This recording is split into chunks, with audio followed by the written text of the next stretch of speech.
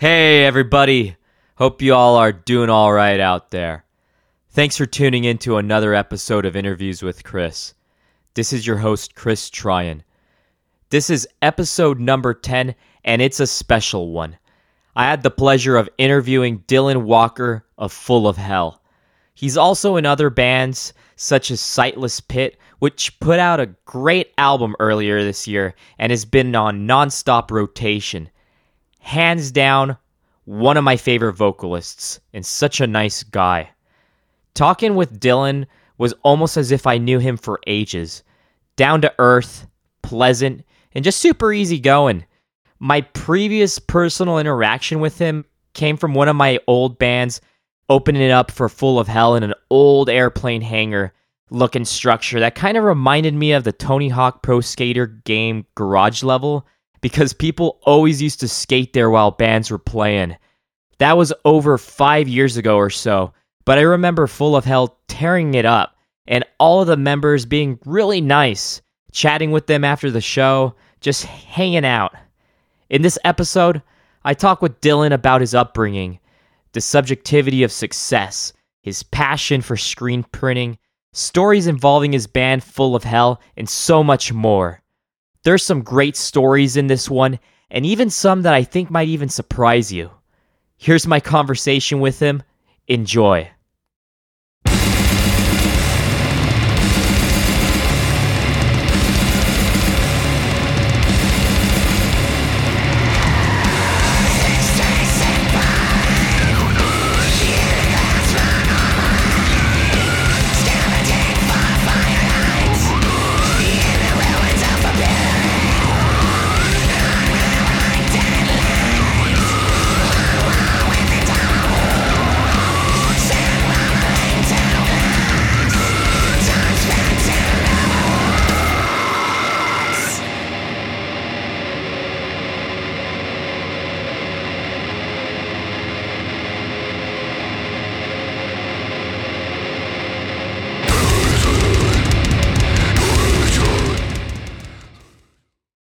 Hey Dylan, how's it going, man?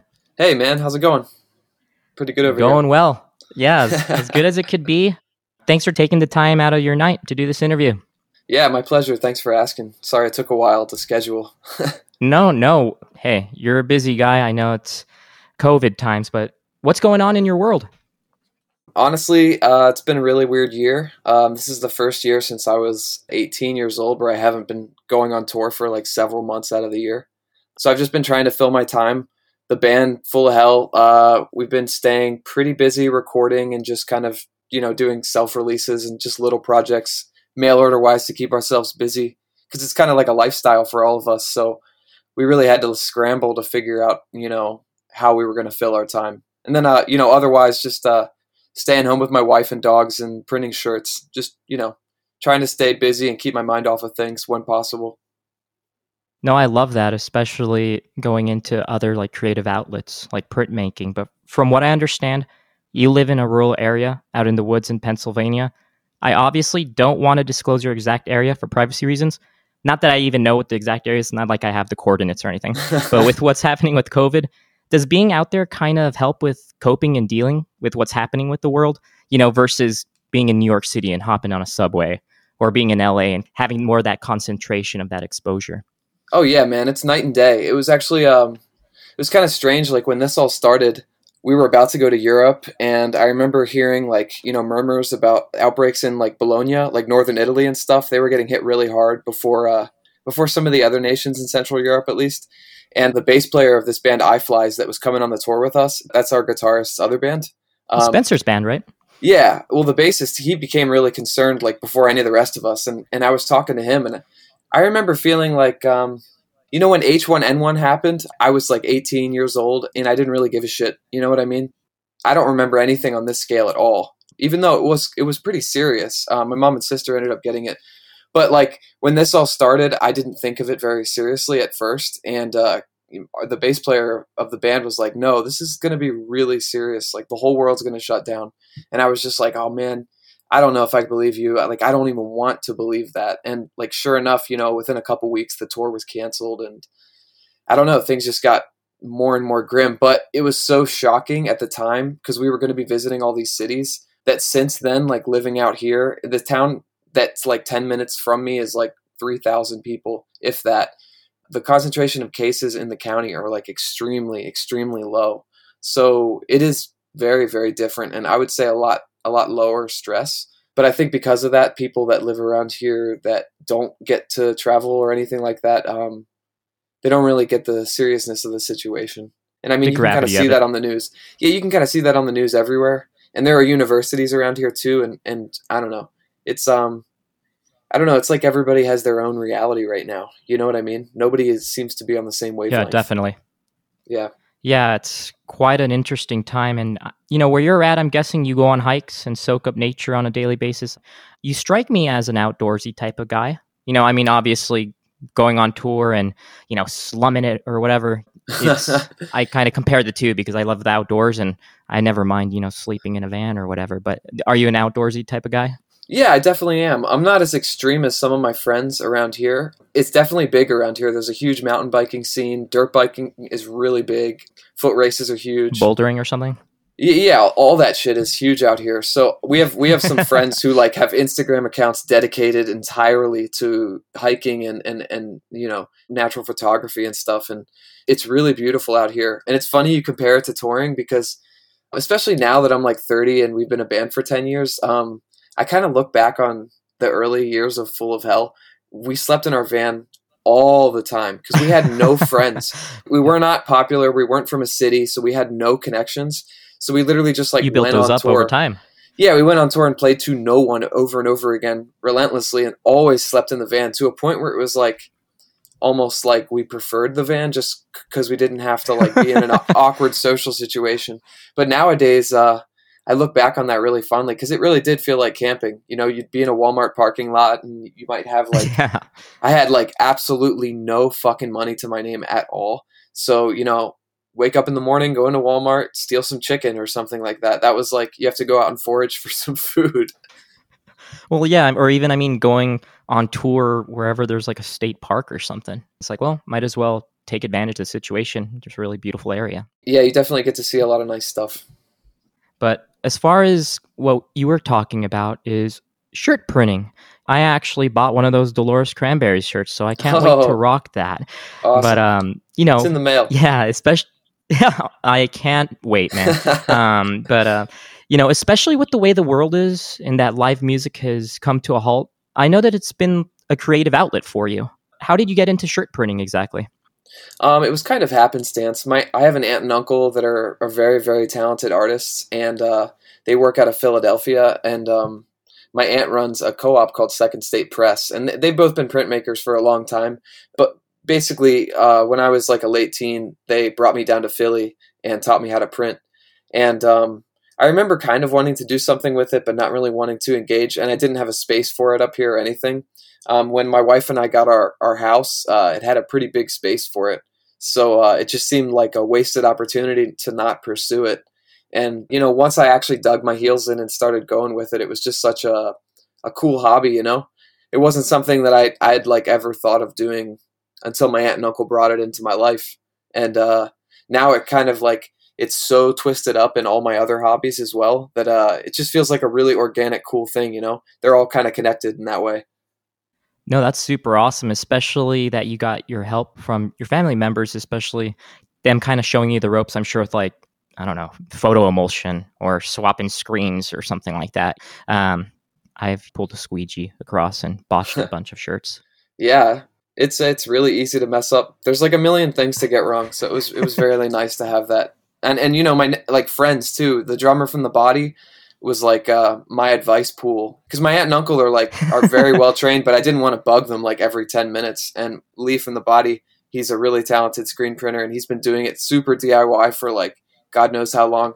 And he was always there for good advice. So yeah, it's like a cool community. It's very similar to like extreme music in that way. Yeah, that's awesome. I mean, I always see like screen printing and like DIY and punk or, those realms totally coexisting with each other. Absolutely. But from what I understand, Full of Hell and shirt printing are the main drivers of your livelihood. and please correct me if I'm wrong. I mean, you may be like a really good poker player or gambler or anything, but have you ever thought, hey, if Full of Hell didn't pan out, maybe you'd find yourself doing something else? I mean, are there any other occupations that fascinated you growing up, or you saw yourself doing, maybe a scientist, a meteorologist, a pilot? I have no idea. I mean, as a really young kid, I remember wanting to be an astronaut, but even if I had the aptitude for something like that, I'm just so terrified of heights and bumpy flights that I could never handle something like that. I went to college for journalism, actually. I'm a dropout, like very quick, like second semester dropout. But it's funny, I had some extracurricular hobbies in high school, but the moment I joined my first band, I quit everything else I did. So it was always something like I wished for, like in my heart of hearts, that I could just play shows every day and just make music. That's all I wanted from like age 12 till now. And it's only gotten stronger. So, when I had the opportunity to drop out of school and just tour, in my shitty band, I kind of just went for it. And, when I was in my late teens, early 20s, it wasn't something that I had to consider. Like, there were very few existential moments where I was like, shit, I'm not making any money from this and I'm going to end up being a fucking loser. Like, there were a couple moments like that. Everybody in the band has had them, but it's so hard to describe because, I still have little murmurs of that, like anyone would, but I never expected anything to get as far as it's gotten. It's such a gift that I'm committed to just letting my life plunge into it. So I don't have a backup plan. I have other bands and printing is really fun. And I have, plenty of opportunity to continue contract printing and whatever else I want to do. But I've made it far enough where I feel very happy with where I'm at, and I'm just going to just ride it out. You know what I mean? I don't have a 401k plan, but fuck that. Like, look at the world, it really doesn't matter. No, I mean, I really love what you're saying, because to be quite frank, when I was thinking about even asking that question, it wasn't really maybe per se a valid question, because you started, in Full of Hell at 18, 19. From what I understand, it's not like, shit, I'm gonna be a nuclear engineer in a year or something. Yeah, dude, I think that's where I think that's where you could kind 30. Of so I think that's where I'm, if I have a kid or something like that and they graduate from high school, this is funny because my fiance may want to smack me across the head right now, but I'm going to be like, hey, our kid could go on tour, experience some stuff. College is always going to be there. And I think it's those moments that you build up. I've never been in a successful band, but the memories that I honestly have had touring or doing anything are ones that I'll cherish for the rest of my life. And I would never trade any sort of monetary thing or possession or some sort of life experience for that. But so, I mean, I love that it's been like pedal to the metal for sure. Yeah. And you know what, man? Success is so subjective. Like, I don't even know. When I was a kid and I looked at bands, like my favorite bands, they were all really underground at the time. I couldn't even say like what a Daughter Show looked like in 2003 or something like that. But to me, those bands were doing it. You know what I mean? Like, I didn't give a fuck if they were poor. Like, those were big bands. And now, with Full of Hell at 30, I don't know. Like, I know that people know about us and I know that we're able to do things that we want to do, but it's so relative. We're so nothing in the big picture. You know what I mean? And that might be disheartening to someone if they were in those shoes, but it's actually liberating because, you realize that success isn't dictated by like X band or Y band. You can like choose your own goals and you can be really crafty and clever and do things the right way, like low cost, and you can make it work. And I always wondered like, am I able to get married and be in a touring band? Like a real extreme DIY touring band. It didn't seem possible. And as I got older, I start looking to guys like Converge and Neurosis, especially those two stick out for sure for like the long period of my life, because those guys are lifers. Jacob that Bannon, like, Kurt, yeah. Done it forever. Yeah, man. And they made their band, which is their part of their souls. They made it work around their lifestyles. Those guys have kids, they have careers, they do what they got to do, but they always have their bands too. And I don't know if what I'm saying, makes a whole lot of sense, but I don't think I can go back because I have this weird existential problem with like my time. You know what I mean? I feel it's too precious. Yep. So I'd rather be a broke loser. And we're going to get into that. We're going to get into that concept of time because I know I actually read on it. But what was your first introduction to music? Maybe not like actually playing, but maybe you were in your parents' car and you listened to Pink Floyd or something. From what I understand, listening to punk music and bluegrass with your parents was a staple for you growing up. Yeah, man, my parents were very, very, very into music and still are. When I was a little kid, they were really, really into the Grateful Dead. They were, I wouldn't say like extreme Deadheads, but enormous fans. I specifically remember the week Jerry Garcia died. It was like a huge, huge deal in my house. We put my dog down at like almost the same time. It like crushed my dad for weeks. Very, very sad times. But we also listened to tons of Bob Dylan. That's who they named me after. And like my mom and dad were really into punk as well. Like early punk, like stuff like the Clash and the Ramones, but like Bad Brains too. So that stuff was in the house and they always encouraged it. That's awesome. Yeah, man. It was honestly a pretty cool environment. Like they tried to limit how extreme I got with it in middle and high school. I think sometimes they were trying to keep me from getting bullied, you know, in terms of like, you know, the kid with the Liberty spikes and like the women's clothing in like a rural school. Yeah. It's not always a good, it's not a good equation, you know, and there was like a little bit of trouble, but I lived in a nice area overall, you know, I wasn't really judged. They kind of just let me dress like a dickhead when I wanted. And yeah. So music came into my life early. Sorry for the tangent. No, I love it, man. Do you have a Deadhead Bear tattoo somewhere on your body? No, but our bass player has enough for the whole band. Not of the Bears, but like just Grateful Dead tattoos. That's awesome. Well, I know you used to play guitar in a dark hardcore band, and you met your current Full of Hell bandmate Spencer around 2009. But how did becoming a vocalist come about? Was that where it all kind of began? No, actually, I've been vocalists in bands since I was 12. And when I showed up to my first band practice, I had a guitar. And the other kid that had a guitar was just like, you know, way, way beyond my playing level. And I never thought about being a singer per se, but they just kind of asked me to try. And I found that it just felt really easy for me to fill that role. And I didn't have to buy equipment. So I just kind of ran with it. And all of my bands through high school and adult years have all been on vocals, aside from the 3 months that I spent in my friend's band at the time, which was a very fortuitous 3 months because I met Spencer and Full of Hell had just started. And yeah, I got to join the band. Well, I got to ask, what were you singing at 12 years old? I was in a band called Rotting Carcass. It's not a very original name, but I remember singing about vampires and killing George Bush. Like I specifically remember. And it was kind of like, it was high. It was How are you like yelling? Kid metal.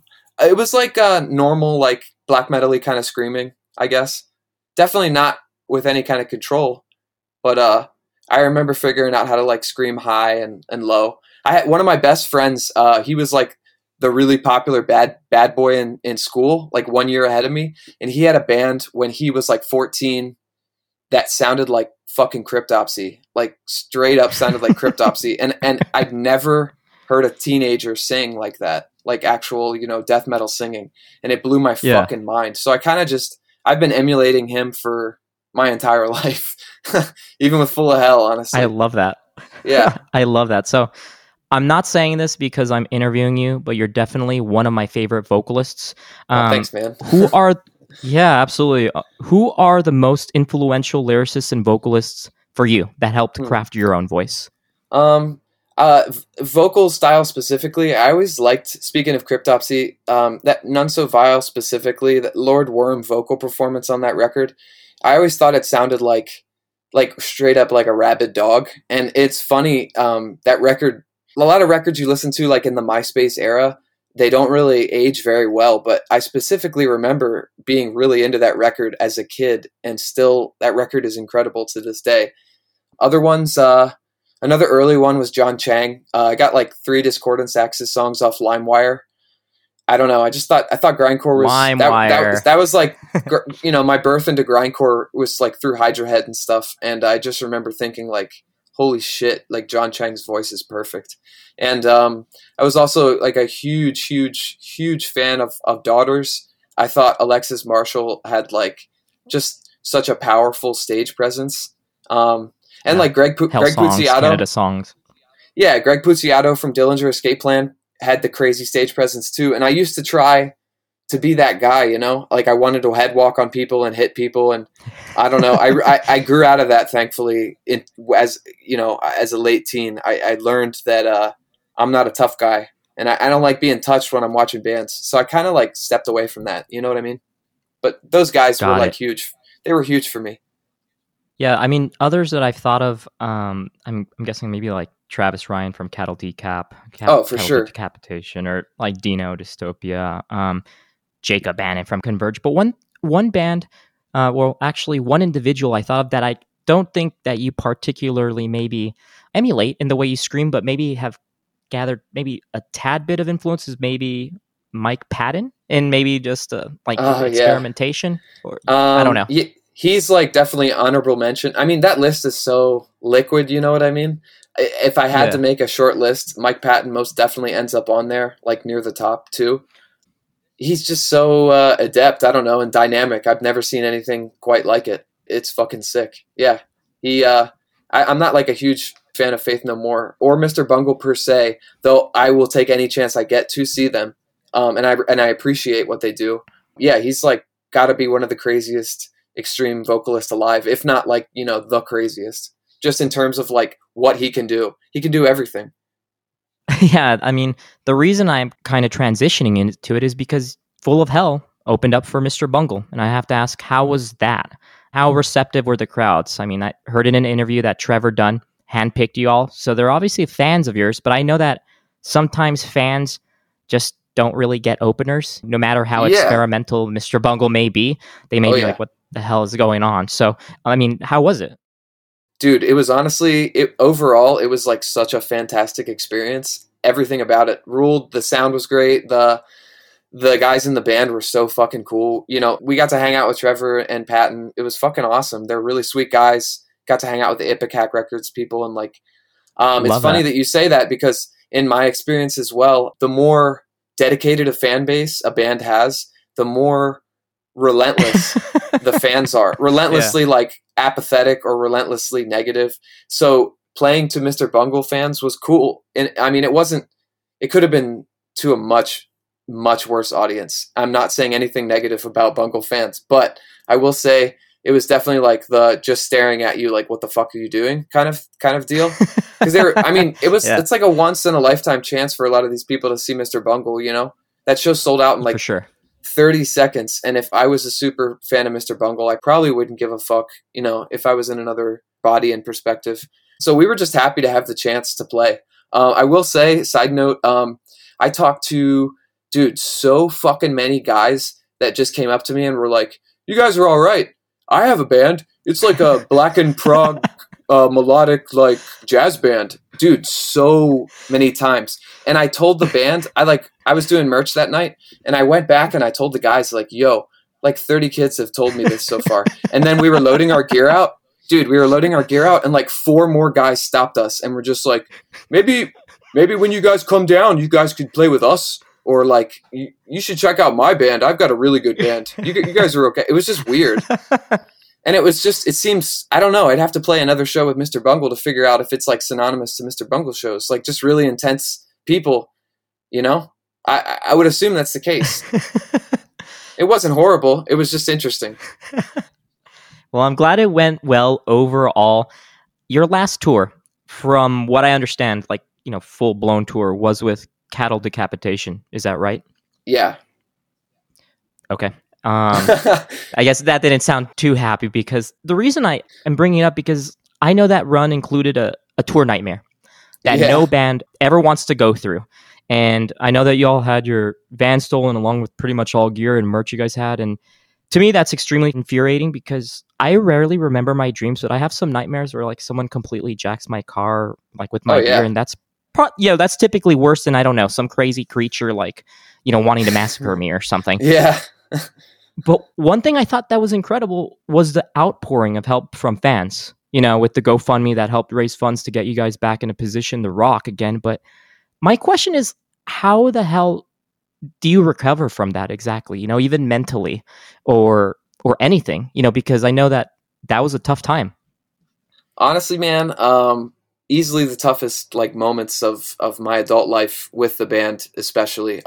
Think about all the bands that have been robbed before the era of like this crowdfunding. Like this is it's honestly like, a newer thing in the zeitgeist, right? Like overall, a decade or so.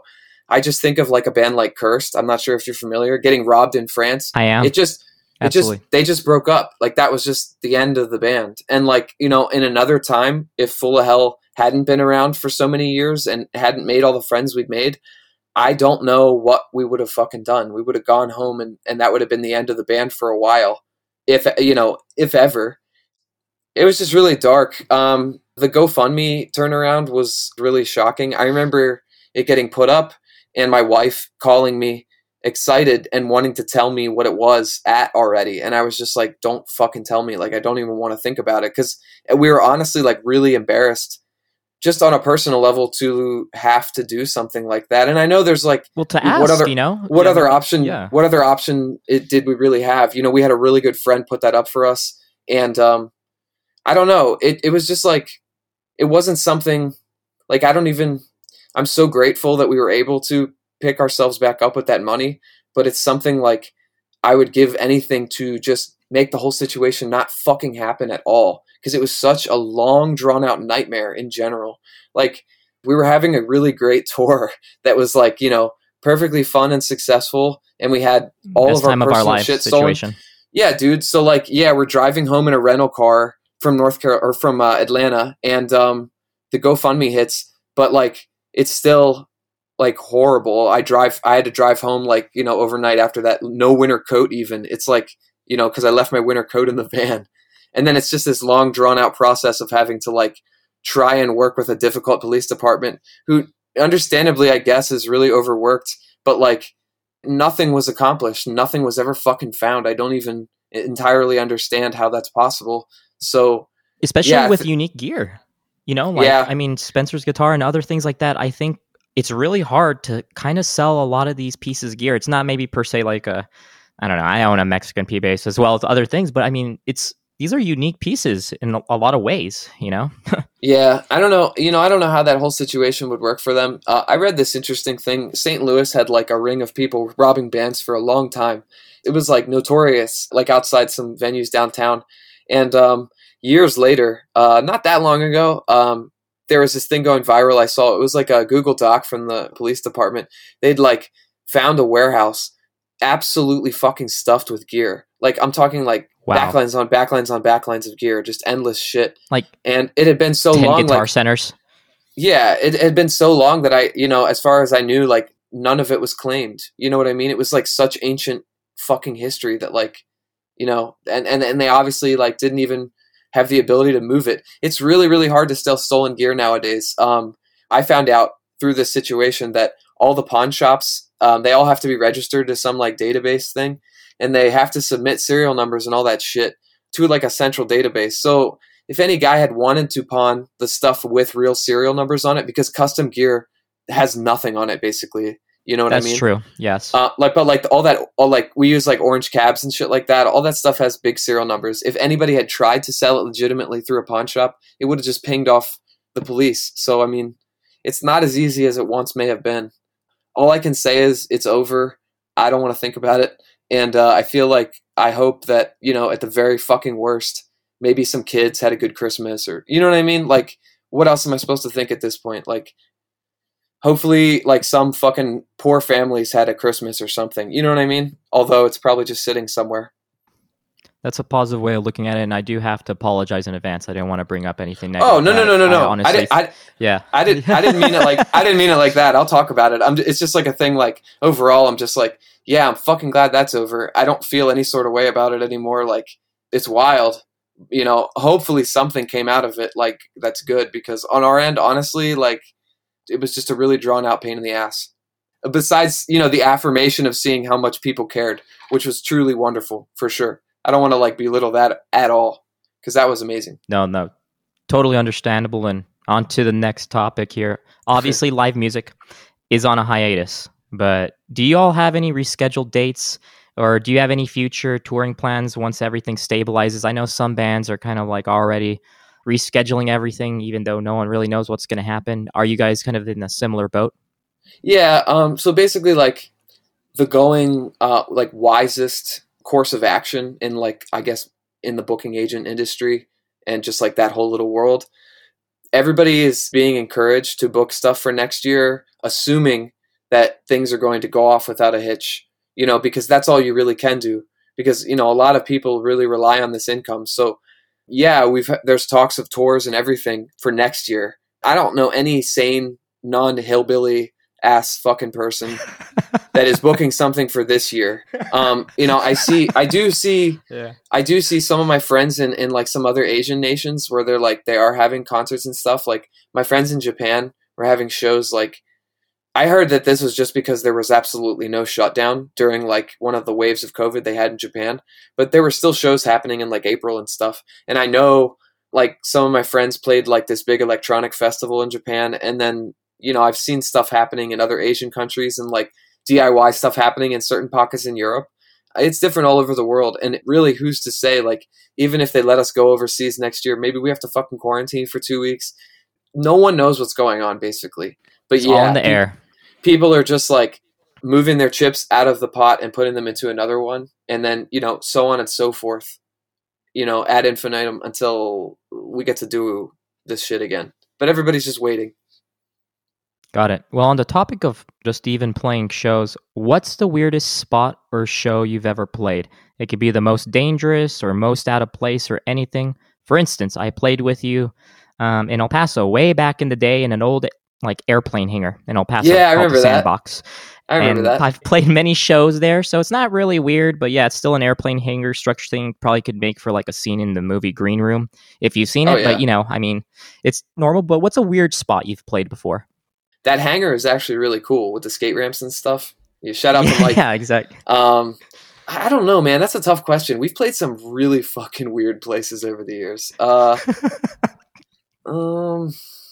Fuck. I wish I could give you like a really quick answer. I mean, we've played like the normal weird of like, a mold-filled squat or like an abandoned brewery building or like anything like that. Nothing's really jumping to mind. I know we've played under bridges and stuff like that, on bridges in the middle of the night. Like we did some like South by Southwest stuff where we would like play on a walking bridge with a generator. Got it. That's not like for sure. That's not like weird. That's just kind of cool. We might have to circle back to that because I know the strange shows. Oh, we played in rural Australia at like a kid's birthday party next to a pool. That was like, wow. I mean, we were younger then. It's weird as you get older, like you don't really feel like an adult, but at a certain point you're like, fuck man, I can't be playing like kids' birthday parties anymore. Like you just like that really sinks in like, yo, I don't want to be doing this anymore. Like, but it was super fun. And when I say kids' birthday party, they were like basically our age and it was a fun show, but it was definitely like unique setting. We were like just hanging out in a residential area and like this Australian dude just walks out of the woods and he's like, how's it going? And he told me he put out a wooden lathe cut 7-inch for Mersbow. And I was like, dude, where the fuck even are we? What? He was summoned out of the forest or out of the bush. That's kind of crazy. He came out of the bush in a haze. Yeah.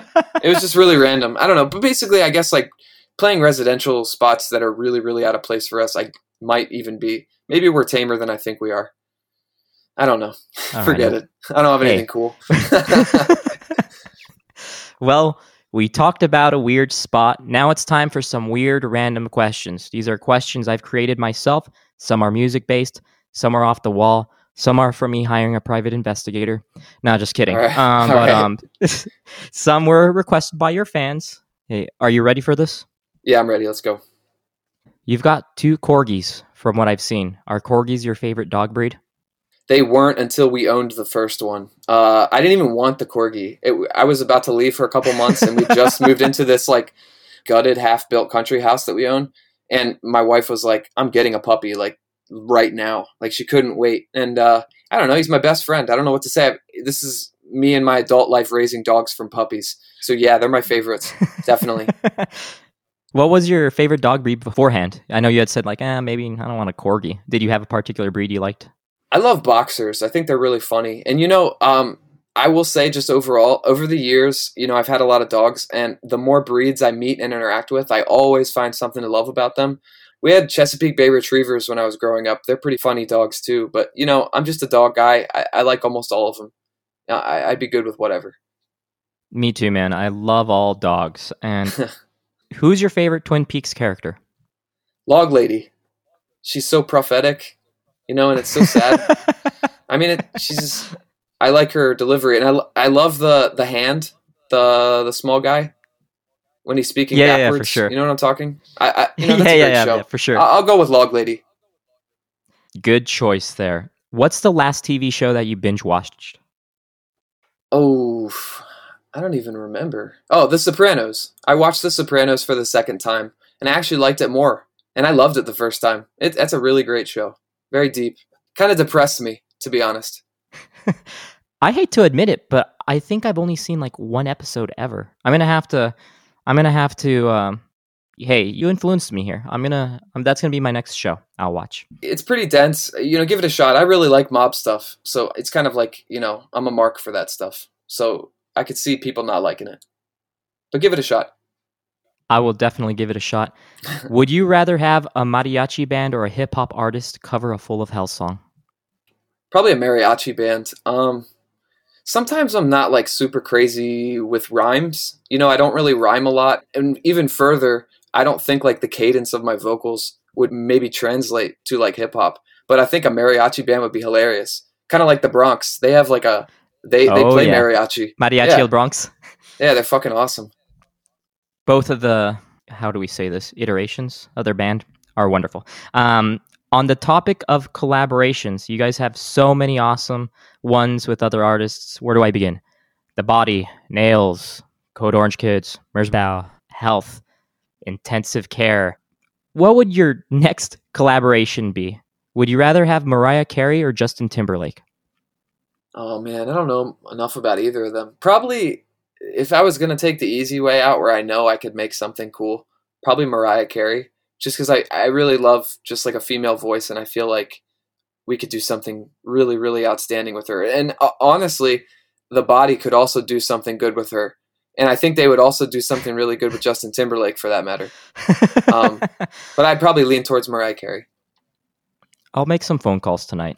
Thanks, yeah. On a more serious note, who's an artist that you'd really love to collaborate with? I know that's kind of something that is usually brewing in your guys' mindset, because you guys definitely love collaborations, but I think it's more than just that. It's the learning process and how you've learned how to embrace that and utilize that within your own band. Like, I know that you've said that collaborating with The Body kind of just opened up the doors for what you guys have essentially become to a certain degree. But is there like a particular artist or artists you're just like, man, I would really love to do something with them? Yeah, that's a funny question, because we have a couple lined up that I have those feelings about. But I would really love to do something with like Sumac or Old Man Gloom. I think just speaking in terms of peers. That's awesome. I just love those guys. We're kind of friends with all those guys, and they're really funny. That's usually like a driving impetus for me when a collaboration comes up. More often than not, aside from the Merzbow one, because we didn't know Masami beforehand. Ever since then, it's just like, who are our people? Like, who do we love to be around? Let's make something with them.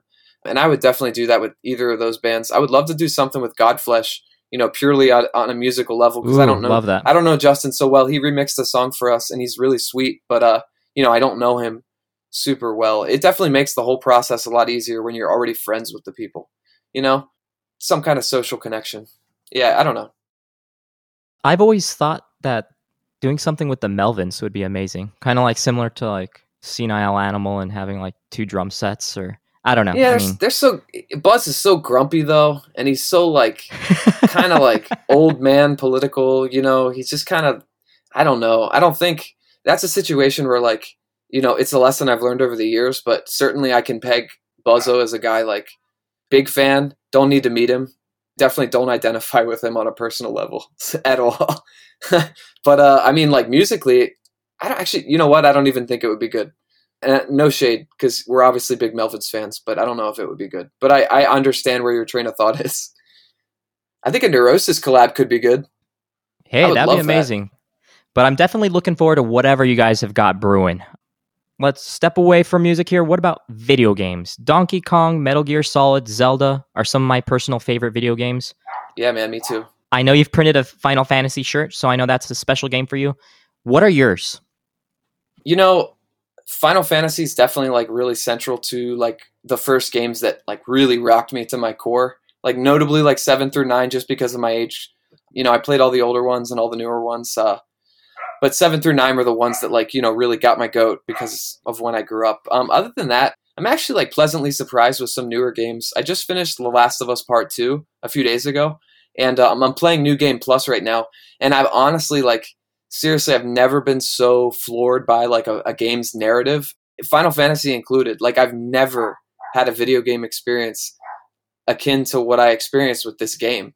I mean, it's like nothing else. And it kind of, you know, because sometimes I have trouble figuring out what I want to play next, you know, because I have such nostalgia for like Chrono Trigger and Chrono Cross and Final Fantasy, all like that era of JRPGs specifically.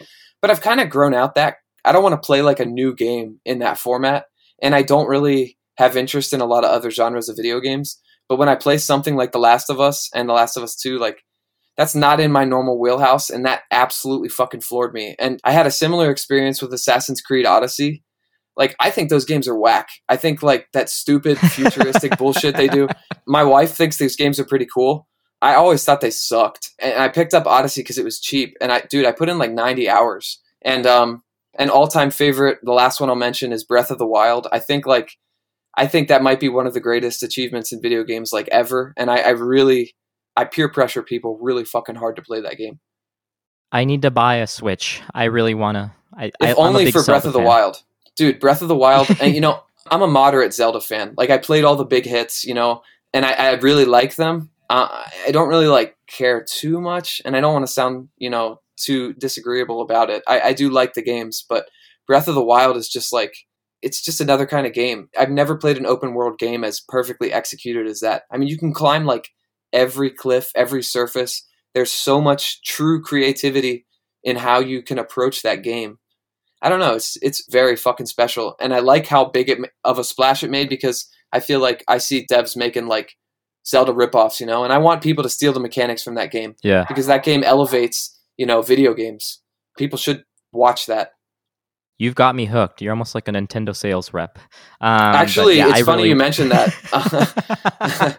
I can get you 8% off, but you have to spend like $350. Hey, that's a Nintendo pitch. Maybe there you go. Maybe at the end of this interview, we'll exchange some details here and there. Yeah. But I know that Sightless Pit, the name of a band that you have, you know, with Kristen and Lee, of two wonderful bands, you know, The Body. Thanks, man. And Lingua Ignota, and that came from a Skyrim game, right? If I'm not mistaken. Yeah, and I definitely really enjoy Elder Scrolls. I don't think Skyrim is like the best game per se. Maybe it's just a title. I've played it so many fucking times though, and that pair of words, you know, words I feel like really strong drawn words to certain phrasing. Yeah, and like that one was really strong for me, and I had it copied down for years. And I was like, this is going to be something. I know it. And then we couldn't really think of a name for our little project, and that stuck. Unfortunately, because I don't think I know Lee likes Elder Scrolls, but I'm sure Kristen isn't interested in talking about Elder Scrolls specifically. I've never played the game. She likes. Oh, they're great. I mean, they have their own feel. You know, they're not necessarily. It's not like The Witcher or something. Well, this is my last one here that I've made up. I read an interview that one of your fears is one day waking up and just wondering, you know, where the hell has time gone? And just kind of having your life pass by. You mentioned it a little bit earlier.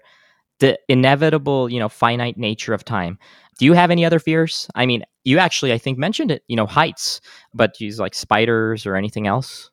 Or even you could talk about time. I mean, I love talking about time travel or whatever. I don't know how I would define like a fear that's, I feel like is more kind of grounded, less existential than like time and death.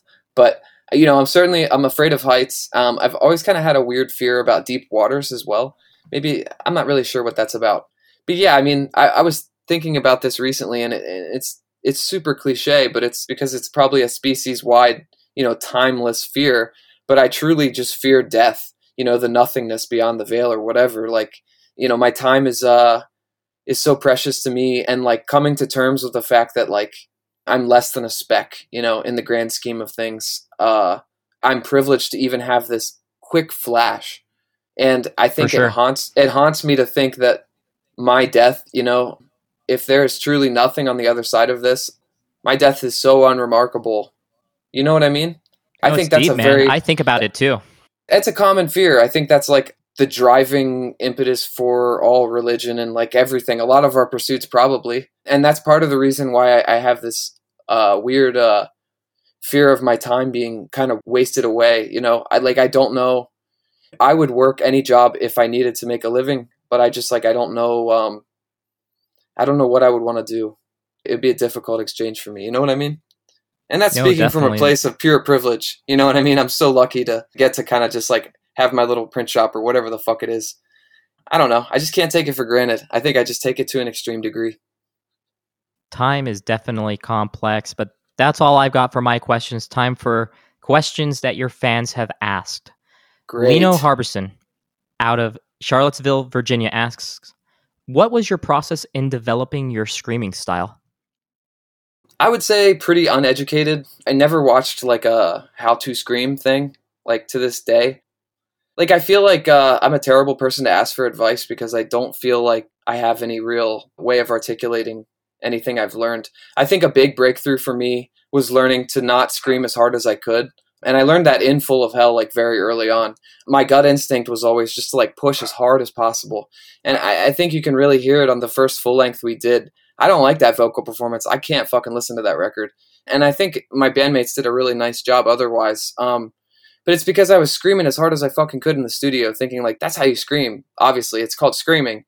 But I think revisiting a lot of black metal, I kind of learned how to have more of like a head voice, less volume, and gives you a lot more sustain, and it does a lot less damage on your vocal cords, because when we recorded that record, I lost my voice after like 5 songs, like completely lost it.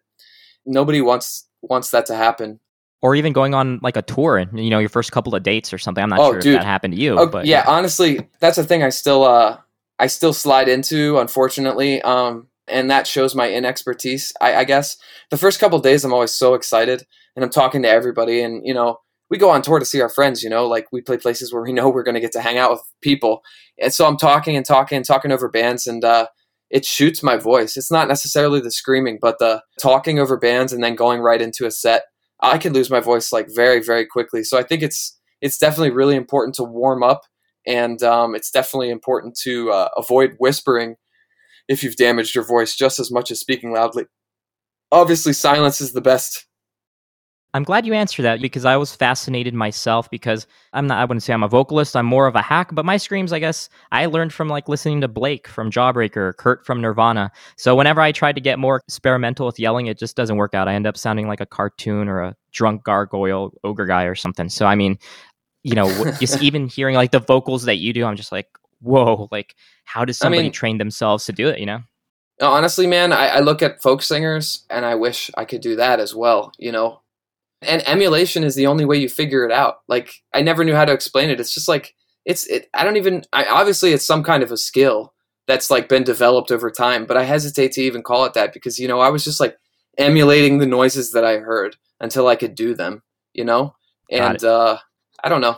Yeah, there's certainly a lot of techniques I can't do, but you learn every day. Definitely. And on the same topic of, music related, Mike Cifuentes out of El Paso, Texas asks, on average, how many dudes ask to take a picture of your pedal board? I don't even know. I mean, it happens for sure. I think I don't really think about it because I don't really care. I just kind of just give my hand up or whatever and let them take a picture of it.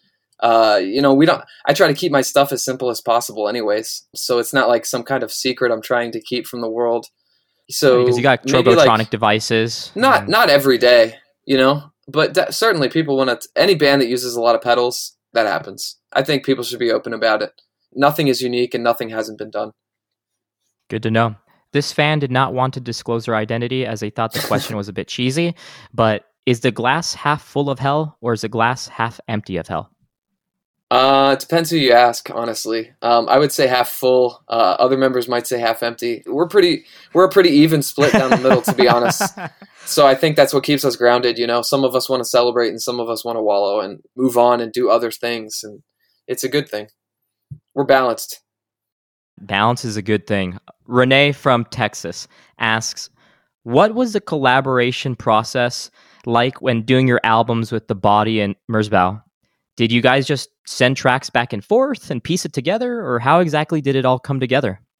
With Merzbow, we were not in the same room. He was in Japan, we were in the States, and he sent us like a bulk of material and just let us kind of have free reign. And we basically formed what we felt were like two cohesive albums. One where They're Masami's amazing, in man. like a... Love them.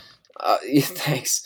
Kind of a mixed reception on them. One's like one was meant to have kind of Masami in a supporting role, and the other, was in reverse. That was our first stab at it. It was really difficult, and it was a fun experience, but it was very different from the experience we had with The Body, unique. where we were in the same room together, and we'd spent weeks on tour together, and they were quickly becoming like some of our best friends, through music. And I don't know, The Body process was really interesting because we had nothing written, and we just went in and built it from the drums up. Everybody had free reign to just kind of throw ideas out there, and thankfully, did you guys have like studio time, like for a week or 2 weeks, or how did that work out? We probably recorded that in like 4 days. The first one, maybe like the same with the second one, probably 4 or 5 days. And what we did was we booked like a really long tour together, and Lee was like, "Why don't we record a record together at the end of the tour?" That wasn't a thing that came from our side, so we were like super flattered because I was just such a huge fan. And they booked time at Machines with Magnets for the end of the tour. So both U.S. in tours Providence, that we've done right? with them. Rhode Island? Yeah. Yep. Both tours that we've done with them in the U.S., we've specifically ended the tours in Providence to record. So it's nice. You end a really long tour and you get to stay at the studio, and it's cushy, and you get to order food together, go to Applebee's and Olive Garden and Texas Roadhouse. Yeah, get real Western with it. I love that. And Valentine from the desert, again, another anonymous person, asks, Full of Hell's music can be considered heavy and intense. What kind of non-intensive music do you personally listen to? I actually listen to way more non-intense music than intense. This year, I've really been into King Cruel, actually. I never checked him out before, I kind of stray away from that like college scene. Not that he's necessarily a part of whatever it is I just tried to define, but his music's just like, it's really complex. I feel like there's a lot going on. So I've had all that stuff on repeat. I always listen to tons of stuff like Aphex Twin.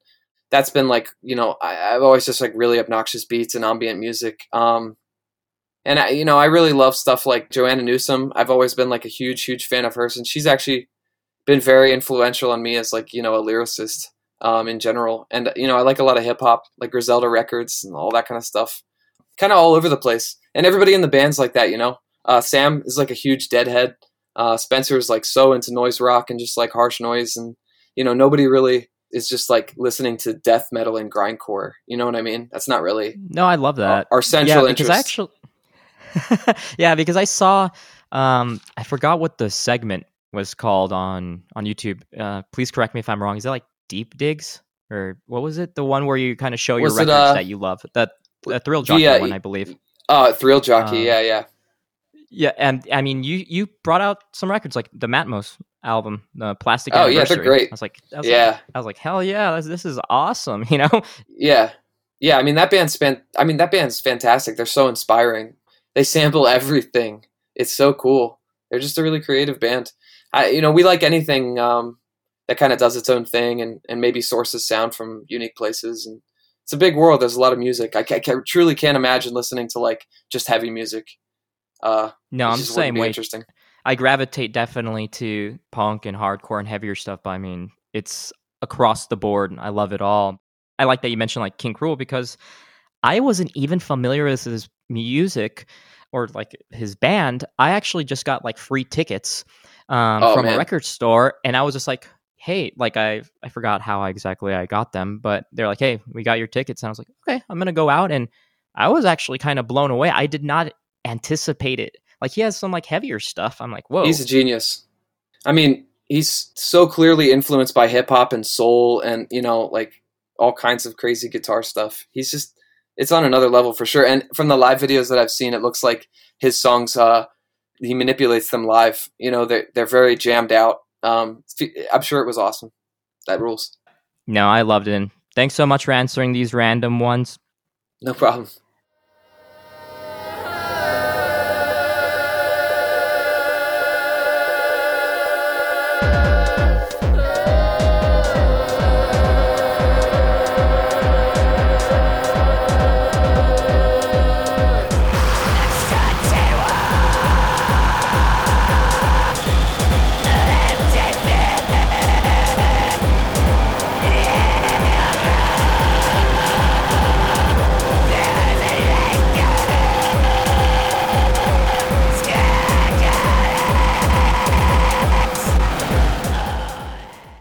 Now to get into some more of Full of Hell. Your band is named after an Entombed song. Were there any other potential band names you guys had when you were first starting off, or was that the one and only one you guys stuck with? Oh, I don't even know, man. I actually wasn't in the band when it started. That's exactly what I was saying after. Did Spencer have one? Was that Spencer named it? I'm sure he had a couple options in mind. It's really weird because I don't really think about the name anymore. And that doesn't really work in my favor in social situations. When I meet new people and they want to know, like, how the hell do you spend your time? And I'm like, oh, I'm in a band. And they're like, what's the band called? And I'm like, Full of Hell. And then I'm like, oh, wait, hold on. I'm not like, into like Satan. You know what I mean? Like, I don't give a fuck about that stuff. You don't understand. There's context. Yeah. I mean, obviously, we draw a lot of religious imagery. But in truth, it had nothing to do with the band's name choice. It was just kind of always what I'd been into. You're just there. Yeah, and the death metal influence has always been in there in one way or another. It's never going to leave. But it just goes to show you how things can change over time and, just kind of manipulate itself into something new. You've said Trumpeting Ecstasy was more of a riffier, straightforward album to kind of like switch it up from the noisier albums you had done previously before that point.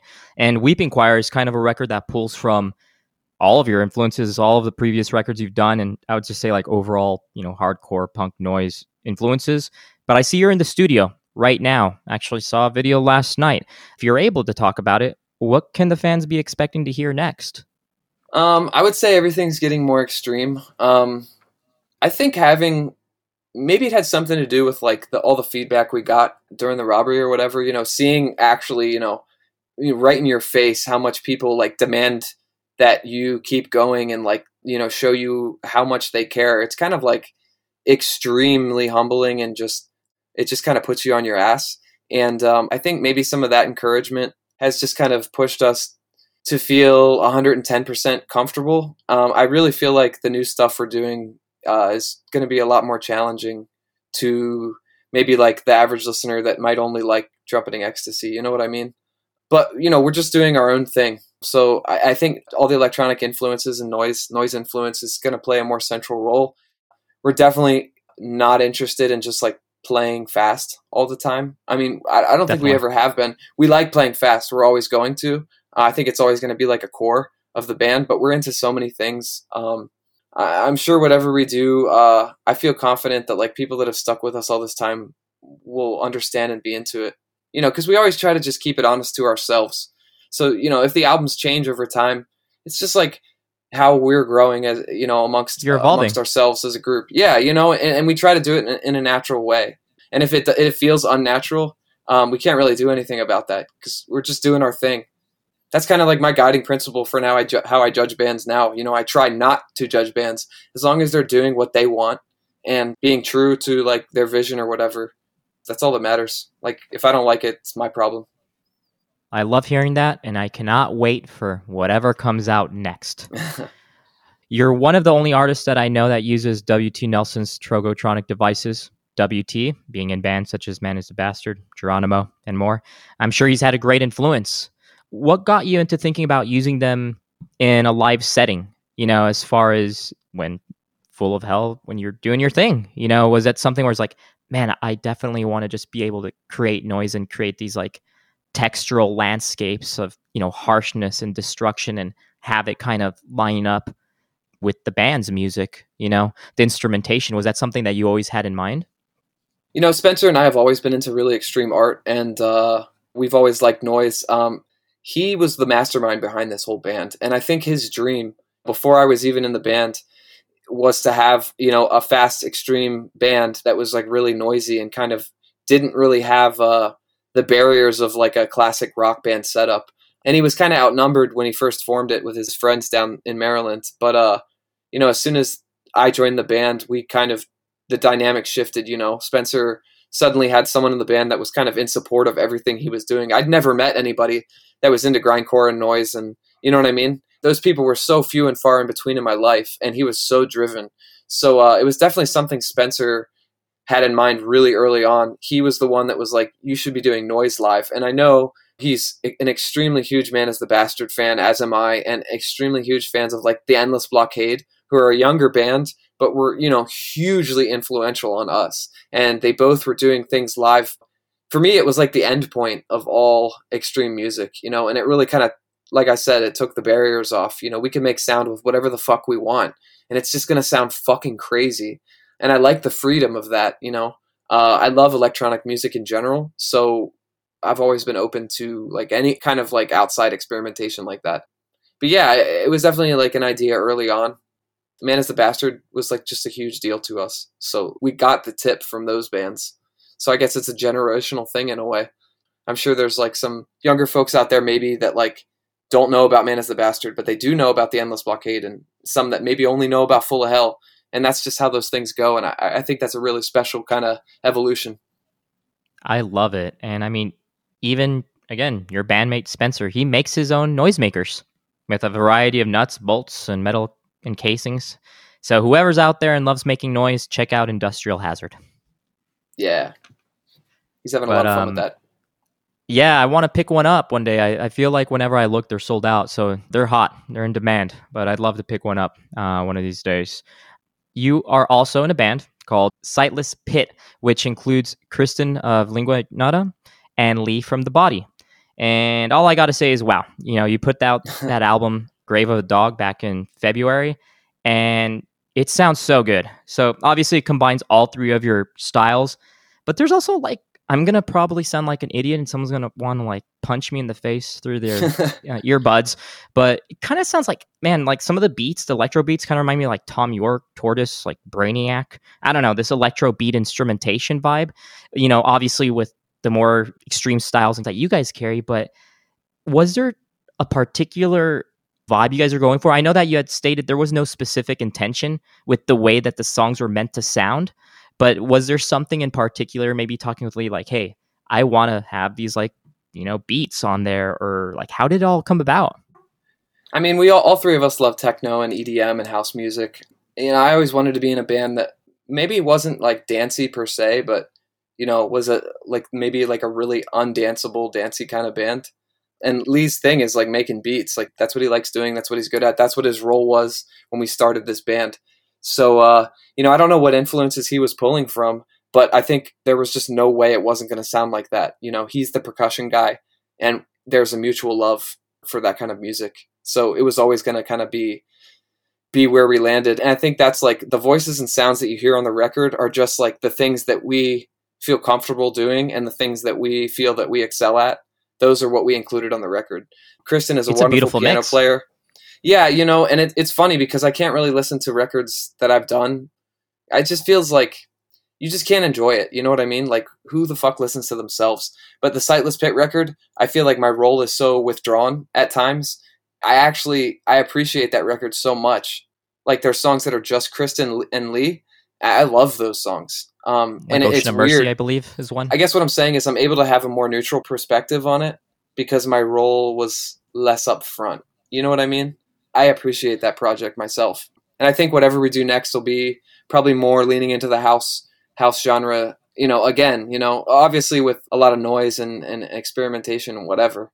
But I don't know. I have a hole in my heart for that kind of stuff, and I like making it.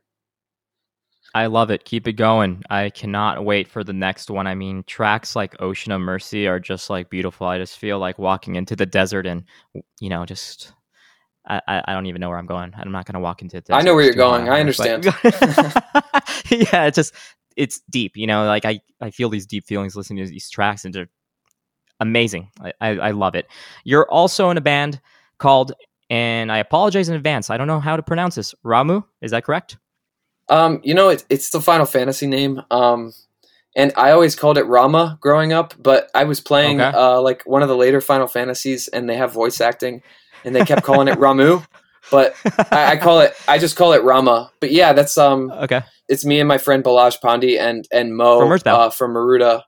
Yeah, and Balaj plays with Masami a lot, and Mo wrote these riffs with Balaj like at this point like 7 or 8 years ago. And they just didn't end up locking down a vocalist. And I'm really good friends with Balaj, and I'm friends with Mo. And eventually they were just like, all right, fine. Like, Dylan, do you want to sing on this? And I was like, fuck yeah. And we did it immediately. And we just kind of sat on it for years. To be honest, I don't know if that band's going to do anything ever again, just because Balaj is over in Hungary and Mo is down in Miami. And we talk about it sometimes, but it's just one of those long distance things. Sightless Pit is very much in a similar boat. Everybody lives so far away, and some of them don't fly. It's just, but sorry, go on and ask the question about the band before I started rambling. No, you actually answered. I was going to say, like, are there any future releases in the works? Because I know that that's a particular band where it's difficult because everybody lives so far away. And obviously with the world that we're living in, doesn't make things easier. But yeah, that was my question, because I really enjoyed the tracks that you did with that band. So I was just wondering if that's something that, I don't know, in the future. I didn't want to We've talked about it. We've definitely talked about doing an LP. I think it comes up like once or twice a year. I'm really open to it. I know those guys are too. I just know that they're very busy, and obviously right now the future is very uncertain, and that's not something we can do without each other in the room, at least with guitar and drums. Time will tell. We're open to it though. Never know, right? But, yeah, door's not closed. So, Full of Hell was featured briefly in the movie The Art of Self-Defense, which features Jesse Eisenberg. It's a great film. I loved it. I'm not trying to put you on the spot, but have you seen it yet? Yeah, a bunch of times. I loved it. It was a great movie, man. Well, I'm a big fan of Riley Stearns, the director. It's funny, he emailed us, and that's hilarious, because I was going to ask, how did y'all get that opportunity? Well, we're huge fans of Faults and Cub. So I got to backpedal a little bit. My best friend that lives around here, he's really into film. He watches a lot of stuff, and he showed me Faults a long time ago, which is Riley's first film, as far as I know. And then he also did a short called Cub. And my friend Ian and I were big fans of Riley's, and I got an email from Riley Stearns, and I was sitting with my friend at the time. And I was just like, holy shit, I think this is the director, Riley Stearns, writing Full of Hell. And he was like, what? Really? And it turns out Riley's like a huge fan of this kind of music. And, he was like, this is the script. I want you to be a part of it. What do you think? And I was just like, a fucking course. Like, why would we ever say no to something like that? Also, it was amazing, I really like your work. It was a coincidence. No, I'm glad you guys were placed into it, because it fits so perfectly. When it came across and I heard the snippet, I was like, oh, hell yeah. Like, okay. Are there any plans of being in any other movies? Maybe some blockbusters, a Marvel movie? I don't know. I mean, I wouldn't call them plans, just like unrealistic hopes. All bands want their music to be in movies. The Body has a song in one of the Purge movies. I don't really like those movies. I haven't actually seen the Purge movie that they're in, but it's from their collab with the Hacks and Cloak. And, those are really special opportunities. I'm really stoked anytime a friend gets a spot like that. And we got lucky, Riley has like obviously impeccable taste. And over the years, we've become like really good friends with him. And it's just kind of like Riley's like part of our circle, he's like really good friends with some of the Thou guys and the Body. And he's just a good dude. And I don't know, I'm really happy for him. He deserves to have his work recognized like that. And I'm really grateful that he like gave us the opportunity. It was in the trailer even. We didn't expect that. We were pretty psyched. We got on the airplane one time and like it was playing on the airplane. That's awesome. I love that. Yeah, it was pretty cool. And even, Sightless Pit, some of the tracks, I listen, I'm like, man, they have a super like cinematic like vibe and feel to them. Like I can imagine them being like in a film. Like which film? I don't know. I can't think of like a particular scene. But when I was listening to him, I was like, wow, I would love to see this in a movie, or yeah, much more so than Full of Hell. I think Full of Hell is particularly difficult to score. If they use more like atmospheric passage, I think I would like believe it a little more, in its usage. It works in context for that film, but I can't see it being used particularly often just because it's so vocal heavy and so, I don't know, I guess attention grabby. The Sightless Pit stuff's definitely more atmospheric. I could see that happening a little bit easier. Well, hopefully one day we'll see it come across the screen. Like when I was watching, again, this movie, Art of Self-Defense, I was like, oh, hell yeah. So, yeah, let's hope that happens. But yeah, I know that you and the Full of Hell guys always have something up your sleeves, whether it's exciting new releases or rad new merch, kind of like that tape set you guys put out. But, before we wrap all this up, all ears are on you. What is in the potential works that you can clue your fans into? We finished writing a new album, like a standalone Full of Hell LP.